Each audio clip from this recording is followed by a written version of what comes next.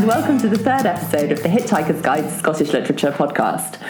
I'm Kristian Kerr. And I'm Vikki Reilly. And we are carrying on our travels along the highways and byways of Scottish literature, sponsored by Birlinn Limited, one of Scotland's leading independent publishers, as we celebrate our 25th anniversary year.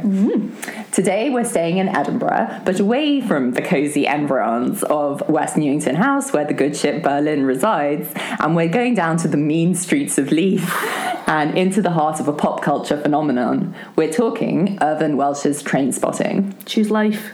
So Vikki and I will be talking about arguably Scotland's most modern classic, a novel that still looms large in modern Scottish culture, even though it's been more than 20 years since it was published.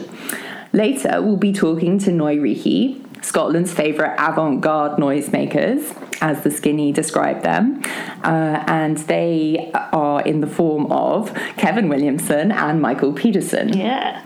Michael will also be performing a few of the poems that were published in his Polygon debut collection, Play With Me. He'll give us a little preview from his forthcoming collection, Oyster, which we'll be publishing in August. Yes, very good, very exciting. So we can probably say there's been a bit of a fuss about Trainspotting again this year with the release of the film sequel T2 Trainspotting, and I suppose it's probably there's been a lot of nostalgia, a lot of 90s nostalgia Absolutely. Going on at the moment. A lot of, this generation's journalists are doing lots of looking back and seeing what Trainspotting meant to them, and just having a look at the whole zeitgeist of Trainspotting. We were both of us actually. We were probably a little bit too young to be caught up completely in the phenomenon. We were both still at school when the book came out. That's right. And the film as well. We were still at school, and for me, even at that time, I was more obsessed with 60s culture. I was in my Beatles bubble, so I was aware of Trainspotting, but I wasn't that affected by it. I wasn't totally like, this is the thing for me. I think we were at the kind of age where we were just sort of getting what was cool, and I tried so hard to understand Trainspotting, not in any other being cool situation. Yeah, so I didn't read the book on publication, and I didn't even see the film in the cinema as well. I saw it either on video or DVD at some point. I can't remember when DVDs came out. Me neither. It was in the very late 90s. Yeah, but I did see the film first, and I do remember when I was a student and I was working at Virgin Megastores that was when the video came out to buy, and I remember the front of the store display that we did, and it had the book and the soundtrack and the poster that was everywhere, and the book had the famous quote on the front about how Trainspotting deserved to sell more copies than the Bible, which always stuck in my head because I always just thought, now that's something to put on the front of a book. I wish more reviewers would say that about other books. It really tickled me. But even when I was a student and I was, selling all the Trainspotting paraphernalia, I didn't read it until after I'd graduated, and I was working in a bookshop, and by that time, I was reading more than what my reading lists were, and so I was just gorging on everything, and I thought, I better read this Trainspotting book. Yeah, I read it in the film adaptation that was like orange. Oh yeah. Everything was orange. Yeah. And there was the Choose Life quote everywhere, just everywhere, like written out in massive block Helvetica letters. Yeah. And on people's bedroom walls. Everywhere, yeah. Yeah. And I really liked how the Trainspotting 2 film quoted the orange everywhere. There was just like and all the these Helvetica. all these just orange bits. It was cool. So yeah, I definitely saw the film first. And my predominant memory of seeing Trainspotting is really not so much any kind of teenage rebellion or especially relating to the book, but really it was about like how transgressive my going to the film at all was, because it was rated 18. and I was only 14. Wow, I would never have got in. See, tall. And I went with a friend, and she had older brothers, and she was far more streetwise than me.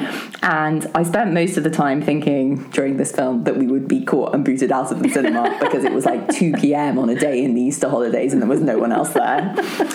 They were probably relieved for your custom. Yeah, exactly. But I didn't get that at 14. So that said, though, there were so many iconic images and sequences in the film that stuck in my mind and that really get lodged there, like over the last 20 years. All of that wallpaper, all of those different wallpapers. I think there was like some cool green wallpaper, but then all the trains, the baby, and then this absolutely iconic Princess Street run down Princess Street down the pavement. My best friend's brother was in the background at John Menzies. Well, there we go, reflecting off on those panels. That's like, I think that's immortalised John Menzies forever. And then, you know, the bit where Renton comes out of the toilet. Oh, God. Anyway, after seeing the film, I went and read the book on a summer family holiday, which was spent, you know, on the beautiful, tranquil Hebridean island of Colonsay. Lovely. It wasn't really at all rebellious, although I think I thought I was probably being cool. Anyway, you are cool. I enjoyed it, but I didn't really have thoughts about the book beyond how I'd never read a book like it before, and how it was cool to see the sound of the language that you heard in the street spelled out on the page. It was dead easy to understand too, partly because I heard that language around me growing up. I found it easy to understand, apart from, like, there was this random character called Ken who kept coughing up all the time. Ken? Yeah. He never seemed to do anything, but, you know, he was there all the time. Yeah, I loved Trainspotting too when I first read it. Like, I think maybe it really affected me when I read it, and I kind of was like, why have I not read this book before? And even though I'd already seen the film, and I knew, you know, you would read the film familiar bits that you knew from the film, but I remember even getting quite emotional reading it, which, you know, I'm going to admit here, shed a few tears, or just filled up in a sort of, I can't even describe. I don't know. You can't. Do you think that it's a little bit about seeing a world that you know so well represented on the page, like creating a particular kind of emotional resonance? Maybe. But also, just it is an emotional book. You know, the characters really get to you in the book in a way that they don't in the film. And it was especially the Stevie chapter, Victory to New Year's Day. That is on New Year's Day. That's the one that I remember really having filling up at, and I've never read the book since then. But I always continued to remember that Stevie chapter and how I was when I was reading it. And I'd read Porno as well, and I was a bit disappointed in that one. So I kind of just, you know, sort of left Irvine Welsh there, and so I've actually been quite nervous to go back and reread Trainspotting now. Nearly 20 years on? Oh God, not quite 20 years. Not quite 20 just years. A mere decade. Yeah, but I was still like, oh, how is this experience going to be rereading Trainspotting? Well, so before we talk about the book, let's get in some facts. Yes.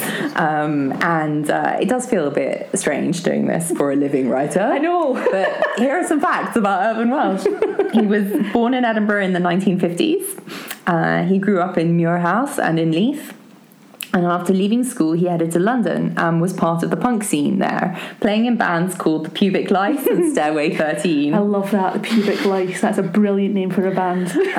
He was arrested for a series of petty crimes, but after receiving a suspended sentence, he studied computing and worked for Hackney Council. He moved back to Edinburgh in the 1980s, where he worked for Edinburgh Council in their housing department. Around the early 90s, he was part of a loose group of writers, including Duncan MacLean, Alan Warner, Gordon Legg, Paul Reekie, James Meek, and Kevin Williamson. Good names, good names. Parts of Trainspotting were published in Kevin Williamson's Rebel Inc. magazine, as well as leaflets published by Clock Tower Press. It was Duncan MacLean that recommended Trainspotting to Robin Robertson, who was then the editorial director of Secker and Warburg, and he agreed to publish it, even though he thought that it really wasn't going to sell. Hindsight, eh? Yeah, so reading Trainspotting again after all these years, I still really, really, really enjoyed it. So there was nothing to be scared of, really. But though I suppose enjoy is probably the wrong word, because, I mean, there are bits to enjoy, you know, the rush of the language and the energy of it, and I mean, you can't deny there's lots of really dark humour that really makes you laugh. But, you know, you also can't deny that it's really, really grim, really, really sad, and really angry as well. I quite like the anger of it. But yeah, it totally stood up to me. And even I didn't cry this time round. And again, you know, because some of the scenes are so familiar, rereading them again, you know, like the suppositories and the Speed's job interview and Spud's mess in the bed and all that kind of thing.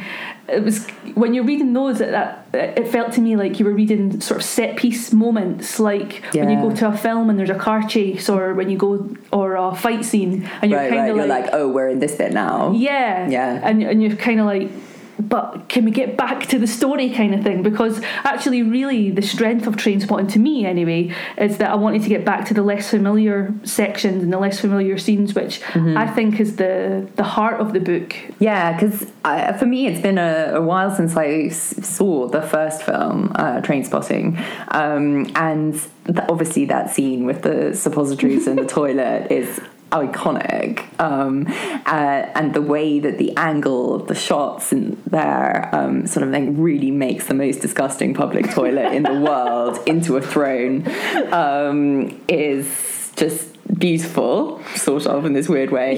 But when I reread the scene in the novel, I was really impressed at how Welsh can make your stomach turn on the page too. God, I mean, you know, you can be rereading the book thinking about how it's now overladen, as it were, by the film. You know, it's really hard to picture a Mark Renton that's not Ewan McGregor. But I really felt that description of he's in a Ladbrokes public toilet, I think, a toilet in the back of a bookie. You know, is probably worse than the film, which is really so arty that it almost maybe just kind of sanitizes that scene. I mean, that might be to put too fine a point on it, but and for all those recognisable scenes that everybody can talk about, it's the interior monologues of the characters that make the book still stand up. The moments where of their reflection on themselves and their friends and their lives and their own realizations and their own self-awareness that gives the book its real power and real sadness and real anger as well. Like, it's really brilliant at presenting how the things that happen to the characters, you know, the storyline, if you want to call it storyline, and how they create their own myths from that while they're doing it at the same time, and then those flashes of recognition afterwards where they recognise what they're doing, and that how even the telling of the story is a performance, and so that they're because it's a story that they all know and they've all told a million times, and so that therefore the way that they live as a performance as well, and who they really set against who they really are, and so that's really where the awfulness comes. Like, there's a great obviously one of the most iconic moments is the scene where Begbie throws the glass over the gallery. But that whole chapter is really great at laying bare that sort of realisation of the lies that you tell yourself. And the lies that you tell yourself to carry on getting along with people as well. We'll come back to that. So I'm just going to read a bit from the glass. I found myself lying to her to justify Begbie's behaviour. Fucking horrible. I just couldn't handle her outrage and the hassle that went with it. It was easy to lie, as we all did with Begbie in our circle. A whole Begbie mythology had been created by our lies to each other and ourselves. Like us, Begbie believed that bullshit. We played a big part in making him what he was. Myth. Begbie has a great sense of humour. Reality. Begbie's sense of humour is solely activated at the misfortunes, setbacks and weaknesses of others, usually his friends. Myth. Begbie is a hard man. Reality. I would not personally rate Begbie that highly in a square go without his assortment of Stanley knives, baseball bats, knuckle dusters, beer glasses, sharpened knitting needles, etc. Myself and Mace Cunts are too scared to test this theory, but the impression remains. Tommy once exposed some weaknesses in Begbie in a square go, gave him a good run for his money, did Tam. Mind you, Tommy's a tidy cunt, and Begbie, it has to be said, came out the better of the two. Myth. Begbie's mates like him. Reality. They fear him. That's amazing. And really well read. And that passage, as well as loads of other passages, is also brilliant at the tensions and the undercurrents in friendship, and particularly the friends that you've known all your life. And so actually they're more than friends, they're like family. And that push-pull of the comfort of them, the need of them, but also the conservatism of staying with what you know, and the desire to escape and to be somebody else, and you want to remake yourself, and then the feeling that you can't, or that you won't be allowed to. The sort of push and pull of that. Yeah. So, and it's so horrible and real and recognisable to everyone, I think. Mm-hmm. It's and even if the context of how Welsh is exploring these issues of friendship and the push and pull of the familiar against setting out on your own, so it might not be universal with like being a junkie and Leaf, but those themes are absolutely universal, and that is what makes Trainspotting more than just a novel about junkies and their escapades. Absolutely. I mean, I think that like the sheer sort of eloquence of the patter, that they all have, as well as these archetypes, like in the passage that you just read, that myth and reality and story and everything. It is a completely fully formed world, and like recognisably a literary one as well. The ties that run between the characters that are really deep. Renton talks a lot. I love it when they talk back about the school days, and Renton talks about his first day at primary school, and when the teacher said to him, "You'll be sitting next to Francis Begbie today." See the sliding doors moment. But underneath it all, they stay together and keep circulating around each other, and they just sort of accommodate each other in order to rub along. These interconnections, of course, have also, and like this fully formed world, have allowed Irvine Welsh to revisit this almost as if it's like a superhero universe. He's written the sequel Porno, which provided some of the material, though not all, for Trainspotting 2, and then in a prequel, Skag Boys, and most recently in 2016, The Blade Artist, which seems to have produced a Californian Begbie. I've not read that one yet, but I will, because I'm so curious as to how you rehabilitate Begbie. But I think the Stevie chapter that I mentioned earlier is probably, like, reading it again, I remembered why it was one of my favourites. Just that the relationship with Stella and the potential that gave to Stevie of his chance of escape, and to make so he's got the chance to make himself anew, and in a way that the others don't at all throughout the whole book. And he allows himself to be vulnerable and to be honest in a way that the others aren't as much, and particularly in that chapter. And for the bulk of that chapter, he's got his feet in both worlds. He's not quite one, he's not quite the other, and he can't enjoy the party or his friends and the tension of the new year. I mean, we've probably all been to house parties where, those drunken house parties where it can just the atmosphere can turn on a pin because of the booze consumed and all that kind of thing. And it's just so brilliantly done. I'll read another bit. loosen up for fuck's sake, it's no fucking year.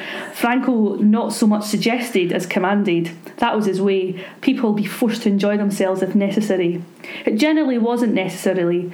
They were all frighteningly high. It was difficult for Stevie to reconcile this world with the one he'd just left. Now he was aware of them looking at him. Who were these people? What did they want? The answer was that they were his friends and they wanted him. It's the constant dichotomy of feeling like you belong and feeling like this isn't what I want my life to be. Yeah. And then he gets the phone call from Stella, who says she loves him, and he is so delighted, and he goes back to the party feeling like he's got all the love and wisdom of the world and everything is brilliant. Absolutely, which is not how you necessarily think that the story or this chapter is going to end, because, you know, there's this incredible dramatic tension because you're sitting there thinking, oh yeah, this is what it was like before mobile phones, when you would wait for a phone call. You know, someone else would pick it up because it was a landline. And because the wonderful thing about this house party is that I think June answers the phone first, right? And then Begbie grabs the phone, and you think, oh my God, what is going to happen now? What is going to happen now? Because Begbie's in charge, and it's like you don't want to be having to rely on Begbie to be your Cupid. I was really struck, and I didn't remember this at all because I think I didn't notice it, the amount of Cockney rhyming slang. Yeah, well, it's not Cockney. It's right, yeah. It's just the rhyming slang. Like other places have their versions of it. Right. Like no. So this is lethal rhyming slang. I don't know if it's Leith or if it's Edinburgh, or because it's certainly something that was very familiar to me. That is one of the great things about this book, is all the different phrases and little catchphrases and little like in jokes that they all have with each other, and all the little names and all that. I mean, that really adds to the flavour of interesting, because I definitely felt, as I said at the beginning, I thought that I felt quite at home in here. But that's just because I know what jambos are, which is not the same. Like if you're in a pub and you're sort of sitting next to like a big group of guys and all that, and the way they interact and the secret in jokes that they all have, it's just completely. I mean, Irvine Welsh absolutely gets it spot on. I mean, I can understand how some people can say that it's difficult to read, and we've said we didn't find it that difficult because it was voices that you heard all the time all around you. So in that sort of conversational way, it was the total opposite for us. We like sped through the book because it was like having a conversation with people, and I had to sometimes sort of say to myself, slow down, you're missing it. But to me, if you wrote this book in standard English, you would completely neuter it. And to me, using phonetic spelling or slang or whatever is no less a literary device than the stream of consciousness or the other techniques that modernists used in the past that display the interior world of a character. And my kind of viewpoint is, if it works for Huckleberry Finn, or if it works really well in Brief History of a Seven Killings, then it's all right with me. Yeah, absolutely. I mean, I think Irvine Welsh has been asked about this a lot. Yeah, he probably gets sick of it. And I came across this quote that he had given to a journalist just last year, actually, about what the journalist called Scottish dialect. There's a whole can of worms. Yes. Irvine Welsh said, quote, I tried to write train spotting in standard English, but people weren't talking like that. Standard English is very imperialistic, controlled and precise.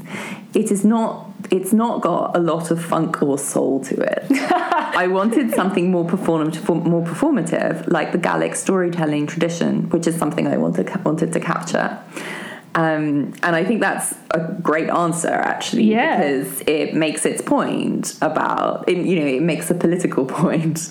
But also it places this book you know, everybody thinks that folk tales and storytelling traditions is a rural thing. Absolutely. Whereas in Trainspotting, he places the history and the lives of people as it's like urban folk tales. Yeah, absolutely, and it's really a literary point as well. Yeah, about how people speak. Yeah, so and tell stories. Yeah, go on yourself, Irvine.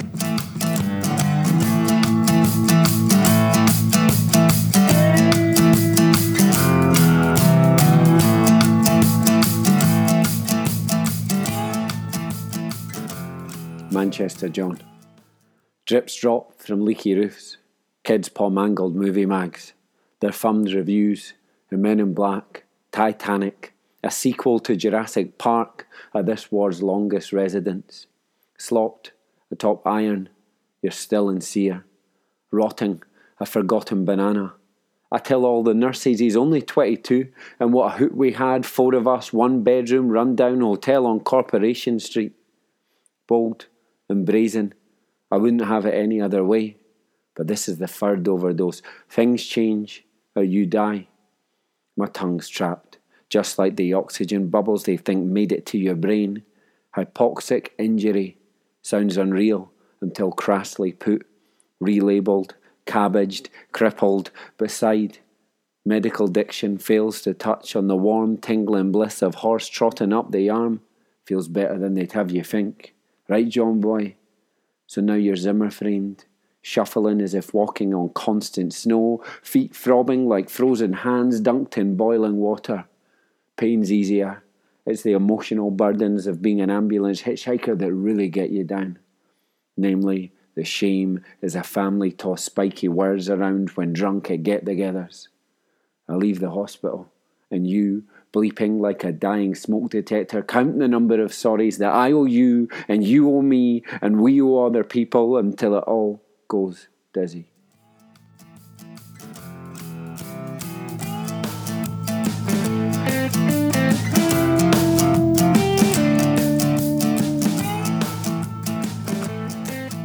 And that poem was Manchester John, which was taken from Michael Pedersen's debut collection Play With Me that we published by Polygon in 2013. So we're going to talk to Michael and Kevin, who are otherwise known as Neu Reekie, but because their plans for world domination are they're just very, very busy right now, so we couldn't actually get them in the same room at the same time. So what we're going to do is we're going to start off asking Kevin Williamson about his days with Reilly and its connection to Trainspotting, and how he met Michael and started Neu Reekie, and then we're going to go straight ahead into the interview with Michael about how Neu Reekie has evolved. I suppose you've got to be in the right place at the right time if you want to do something like Reilly, and for it to be successful and manage to do some of the things that you're trying to do. And what I was trying to do back then was basically get involved in a kind of cultural war that was taking place and had been taking place for a number of years.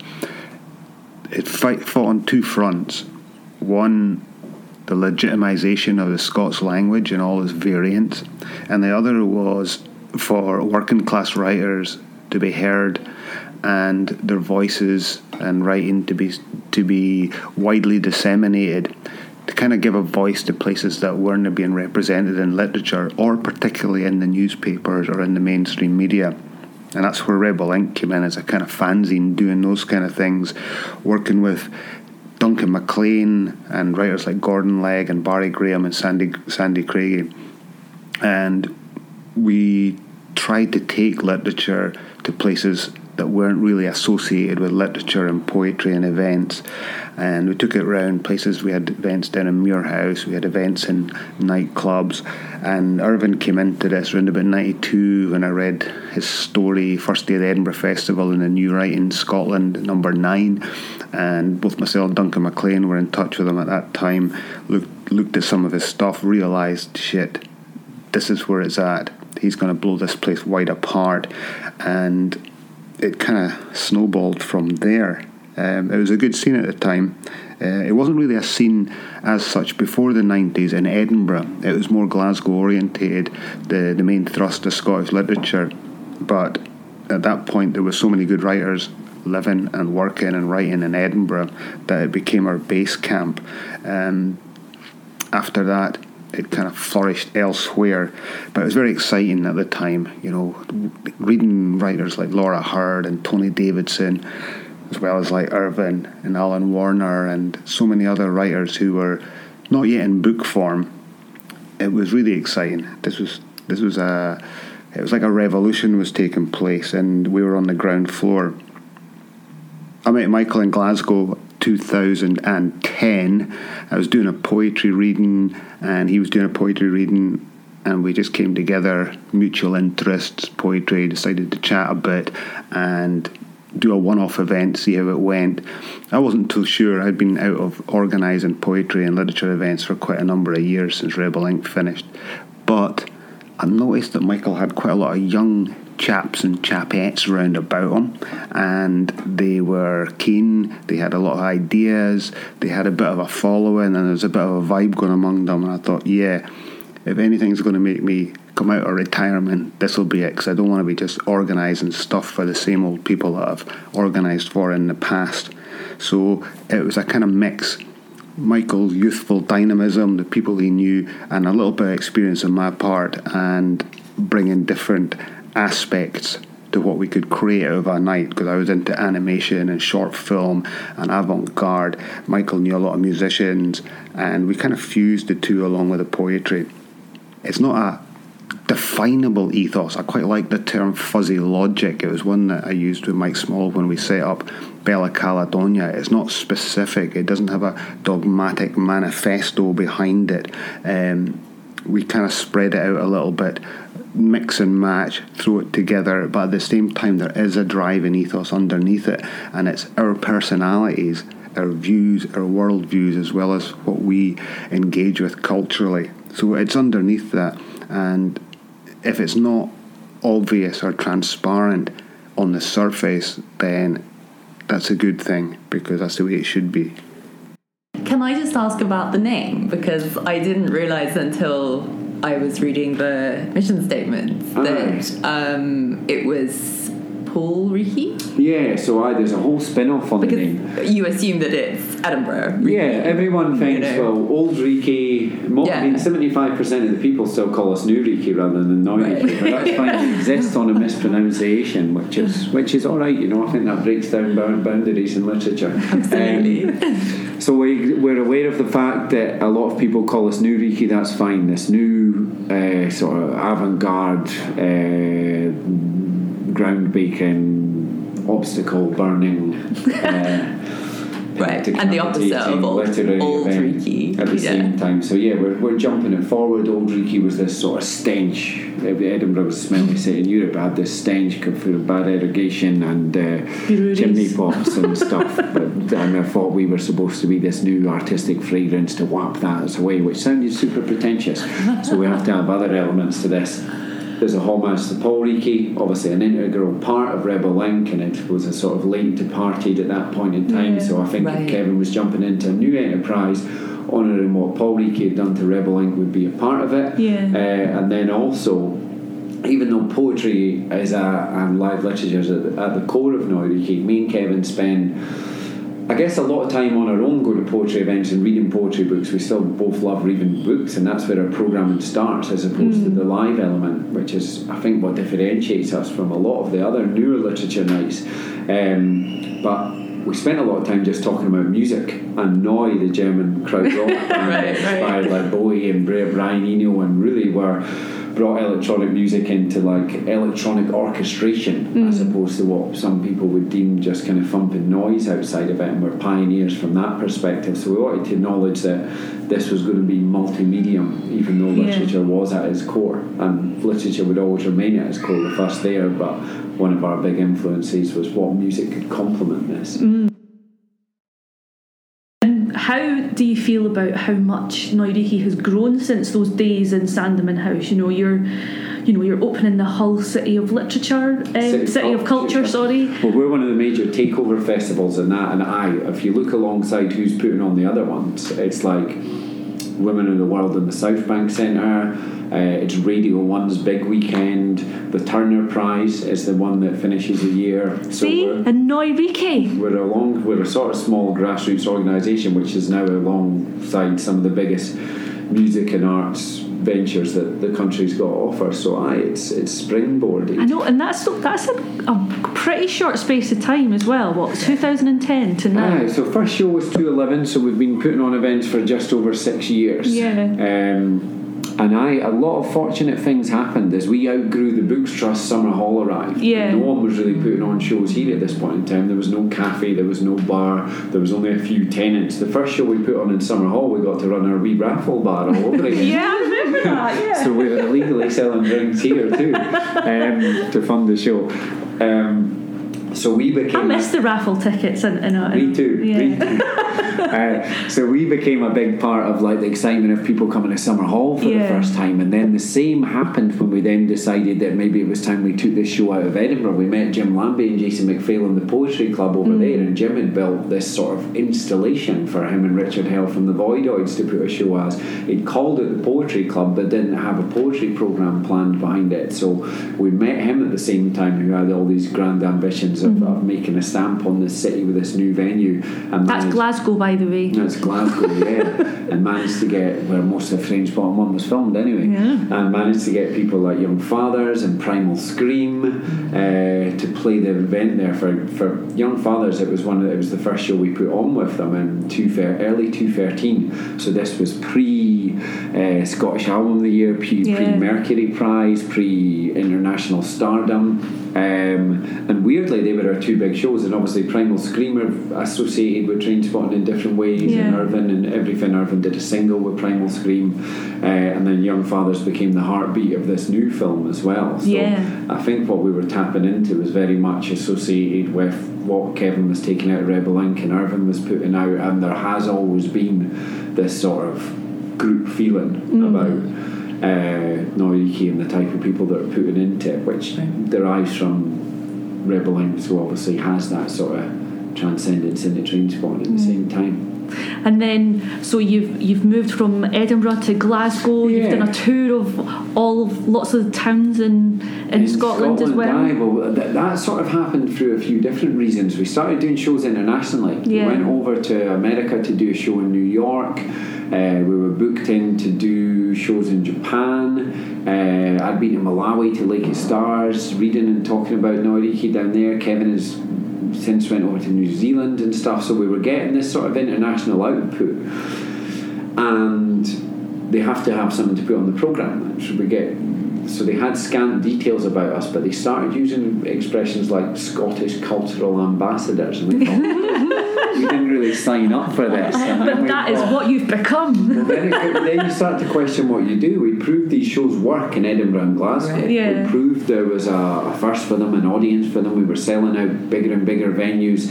But whether this worked up in the Highlands or on the islands or north of the borders, we didn't really have a clue about. So we thought, well, if we're going to do our first ever tour, because so much about Neu Reekie up until that point had been taking one show, creating a bespoke lineup that wasn't to be repeated at that point in time, creating new, maybe like thematic works or new commissions which could be launched at, and really nurturing it and sort of propulsing it forward for being this one-off creation.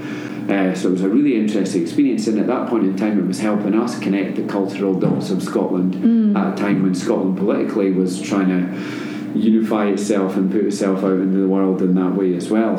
And there was brilliant. I mean, all of the shows were successes, and like the lineups were great, and we managed to incorporate like visuals and stories and local performers that turned up to the event into them. So it became a swiftly evolving process. And then there was one I remember in Skye. We were doing the Skye Festival there, and someone had came along to the show, and we saw this brilliant, I think it's an Oscar-winning short animation called Trams, but it's quite racy. It's quite lascivious, but then it's a love story at the same time. And there's a lot of hard edge poetry. There's a lot of swearing, a lot of hard topics covered. It's not shying away from political issues or people venting spleen within the poems in ways that are sort of deftly executed. But I remember one woman having a go at the guy from the Sky Festival on the way out. And really? I think it was a Saturday show, and she went, "I'll be in confession tomorrow."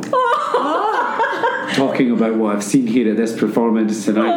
And I overheard that, and I just thought, bingo. That is Oh, bless her. Oh, but at least she came though, so she's still. There is a sense of adventure in that. Do you think she needed to confess how much she enjoyed it, or just that she was shocked? And then around about this time, that's when you came along to Team Polygon as well, and started the print collections of the work that had been performed in Neu Reekie. Yeah, well, we thought for a long time. We thought what we were doing was pretty special, pretty interesting. We thought we'd managed to get some super interesting people to do very different things at these events.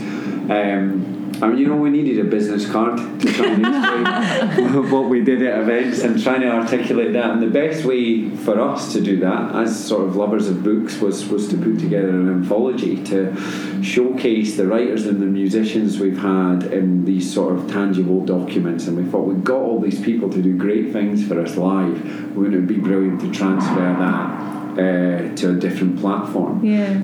So there is the whole package of what we do, and also reflected in it is the fact that we have got Mackers, we've got Liz Lopez, we've got Jackie Kay, we've got big spoken word artists, Holly and Luke Wright, and people like this. They've all been involved so intricately with the night that they sort of know the degree of freedom that we're approaching them with. So these aren't just poetry anthologies, but the poetry anthologies that break the rules of poetry anthologies. And of course, each one comes with a downloadable album at the back of it. Because the music's such an important part of Neu Reekie, and to hopefully sometimes put on the music and read the book at the same time, or listen to them one after the other, gives you an idea of the all-encompassing nature of what we're trying to put out with these events. The launch events for both these books are probably some of my favourite memories in my publishing career. Like Young Fathers in the first one, I was blown away by their performance at the launch, and the moment where you introduced Jackie Kay, because she had just been named Macker. It just really highlighted how important and how we feel about our artists in Scotland, like the real outpouring of love and appreciation when Jackie came up on the stage. And it's a snapshot of the time. She's writing poems that are like lashing out against Nigel Farage, and like these are contextual to time and place and political environment. So that's a lot of the thing that Kevin's mentioned before with some of these, like go back to the Forward anthologies, some of them can be quite timeless, but with the Neu Reekie anthologies you could read these and you get a snapshot of what's going on within culture in the UK at the moment, because and people are engaging with it head on. And there have been two within 2 years, and you can even tell the difference between 2015 and 2016, right? I like to think so. The sort of political poems that are in the gold one have a different feeling to them than the ones in the silver.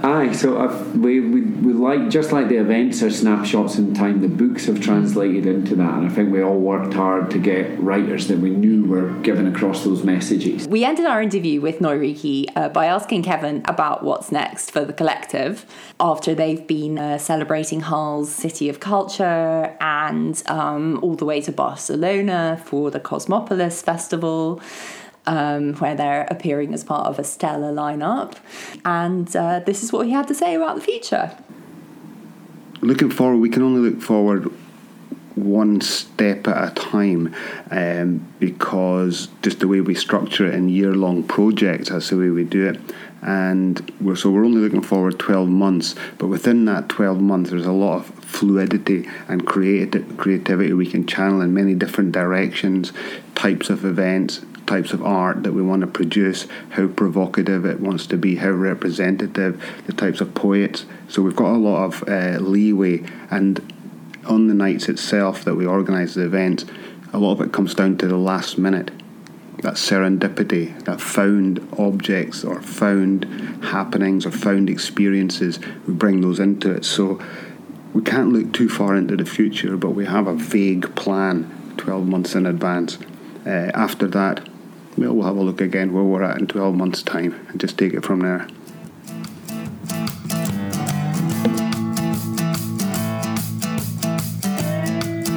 So it was interesting to go back to reading Trainspotting again after all this time, to a book that we had read previously, and a book that we know so well now because of its subsequent fame. Absolutely, yes. And I think it was really interesting to go back and think of it in two different contexts. In one, it's the context of its composition in the early 1990s, on one hand, and also on the other, in a sort of broader context of Scottish literary history. And its place now, because it has a place now. Absolutely. Yeah. I think that it was really... I've been thinking a lot about the stories that Edinburgh tells about itself, and also about how Trainspotting fits into a sort of broader history of the novel in Scotland, particularly in the 20th century. Yeah, it's now one of the great Edinburgh novels, if you want to. Yeah. I think it's fine to look at it in that way. And it's interesting to think about what the others might have been. I found a wee list in a newspaper article that suggested that the previous Edinburgh novels, all the great Edinburgh novels prior to Trainspotting, were James Hogg's Memoirs and Confessions of a Justified Sinner from 1824, then the Dr. Jekyll and Mr. Hyde by Stevenson, and then The Prime of Miss Jean Brodie. Yeah, so that's interesting that both Confessions and Jekyll and Hyde obviously deal with the duality that's very famous in Edinburgh. You know, that whole fur coat and nae knickers. and professional by day, demonic by night. Yeah. So, and Miss Jean Brodie was all fur coat, and Morningside's all fur coat, and then in Trainspotting, well, we whapped those knickers off. And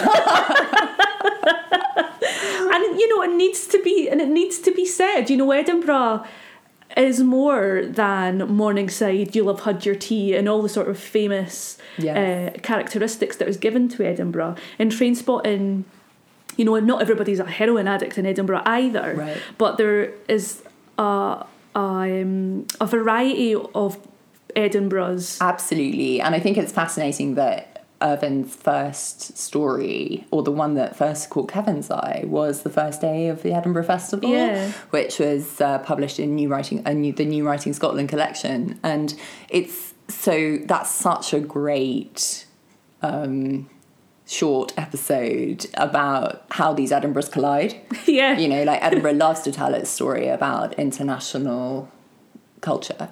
Yeah, it's a local city. It's a national city. It's an international city, and it is outward looking, but it also can be parochial and inward. And the relationship Edinburgh has with the festival in itself is interesting. Absolutely. the relationship that Edinburgh residents have with the festival, particularly in the age of Airbnb. This novel really, and I think that what Kevin was saying about Rebel Inc.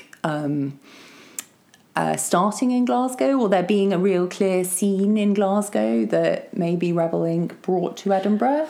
Well, Scottish literature had focused on Glasgow literature, its urban literature, did allow itself to have a conversation with its darker elements. Yes. That maybe in the Edinburgh literature wasn't allowing itself until Trainspotting. Mm-hmm. Now, I mean, with the rise in crime fiction, Edinburgh's underbelly is exposed. Yeah. Thank you, Ian Rankin. but Trainspotting was really the book that brought working class life in Edinburgh into the forefront of Scottish culture too.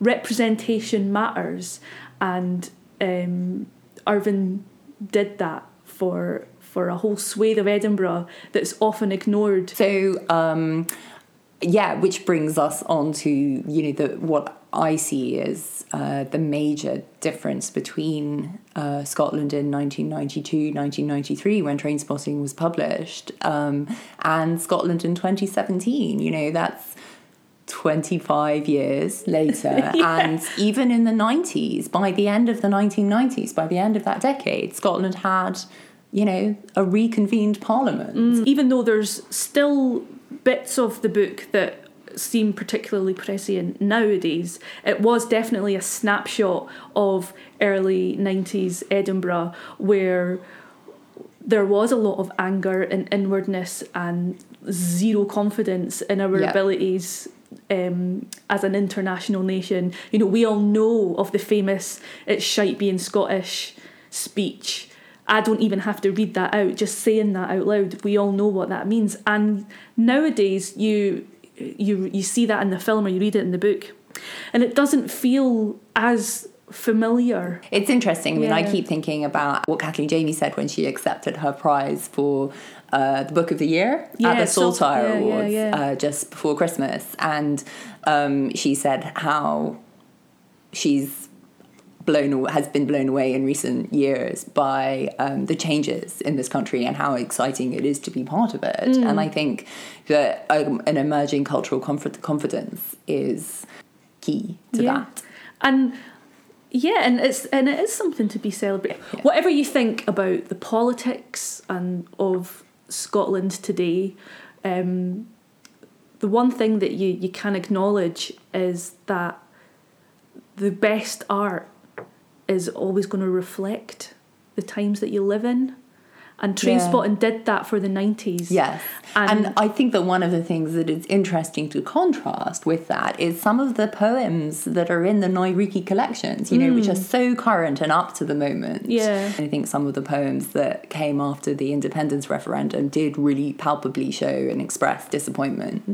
But we should have these conversations with ourselves. And our art would be doing us a disservice if it wasn't addressing these conversations with ourselves. Absolutely. So, and doing it in dynamic and exciting ways. Yeah. So if Renton said it's shite being Scottish in 1992 and it became a sort of rallying cry to Scotland, then maybe we need another one. And it's up to the artists now to make what the new rallying cry is. Next month, we'll be going back to the 17th century, to the very first woman ever published in Scotland. Her name is Elizabeth Melville, and her first published work was a poem called Ain Godly Dream. And we will be inviting Polygon author and historical novelist Shirley Mackay to discuss this 17th century poem with us. Join us then. So, before we leave, we are going to spoil you with some as yet unpublished poems from Michael Pedersen, a little taster of something to come, which, if you prefer your poem on the printed page, then, keep your eye out for August and September when a new collection called Oyster is coming your way. Take it away, Michael. Fancy dress for fancy folks. We, us pair, in beautiful wigs, shimmy through the busy streets, our moon faces full as Christmas bellies. Our coy, curling grins greet friends and strangers. Hello! And very, very merry, nice, and soon, yes, yes, we get home, exhausted. Unclip our smiles, they fall to the floor with the heavy thud of metal chains, and evening wraps us, wrapped in its heft with a new fur coat. We let our wigs slip from our scalps, peel open in undress. Think the first peak of banana between skin looks right rough, you'd think, what's underneath, until you touched it, treat it to a cheek rub. Such secrets we keep. Nearly naked, all our little aerials ready to receive the body, its treacle, its gloss, mission control. They need not be bright as beach life, just need a good scour of sand, sea, salt and sun. Fix your bones to mine. Become a coital bow. It is Christmas Eve and us in wigs and high heels, clogs, frocks and frowns are now in none. Us in public are now in private. So come, let us strip together forever. Eat snow, warn each other to enjoy it, for this hot, fleshy love in the bigger picture holds us only for seconds, like a snowflake on the tongue. Deep, deep down is emotion and a yoke, is a gluttony, a sweet soup. My neck, tight and craned, is your open thighs, honeyed wetland, summer rain. Puddling, now rivering towards my begging tongue. Shh, she's unhooked herself. So under covers is a purring, a hush zoom, is singing carols, is blood quickening, is yelling like riding roller coasters, cheeks full strawberry flush, is shh, deep, deep down. When you came to me, Grèce-sur-Léon, we never rowed the boat downstream. I couldn't even find it. Never had them bicycles out, filled their baskets or skinny dipped in the Gelid River. I took you walking down a motorway. Only restaurant and tune was shut, was also the bar, nightlife to boot. Our prize-winning baker went away on sojourn day of your arrival, and I'd been sending teasing snaps of his baguettes and sugared tarts, that wee French fancy. Never had a crumb of it. The shower blocked, it overflowed, you stood in shit in the moors. Don Mansion House, festooned in festive decor, garish as you've ever seen, you never saw. It rained, poured, the air frosted, nipped like a bairn's pinch. The puckish kid I was warring with never showed his ruddy face petit merde. We never fucked in the forest in those tube socks I lionised. There's a cum stain on your new silk dress. I fell asleep on the final night though you were feeling chatty. All that happened and never happened when you came for me in Grèce-sur-Léon. But let me tell you this.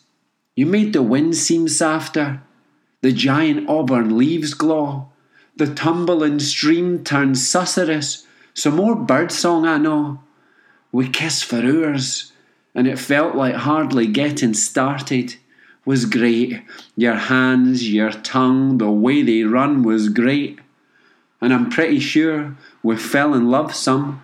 Love begins to balance things out, or near enough for now. And though the baker and the restaurateur reopened in sly scheming unison, and town's Christmas lights beamed out as all sung carols of joy and grace, it was never better, never, not ever, than you, here, in their place.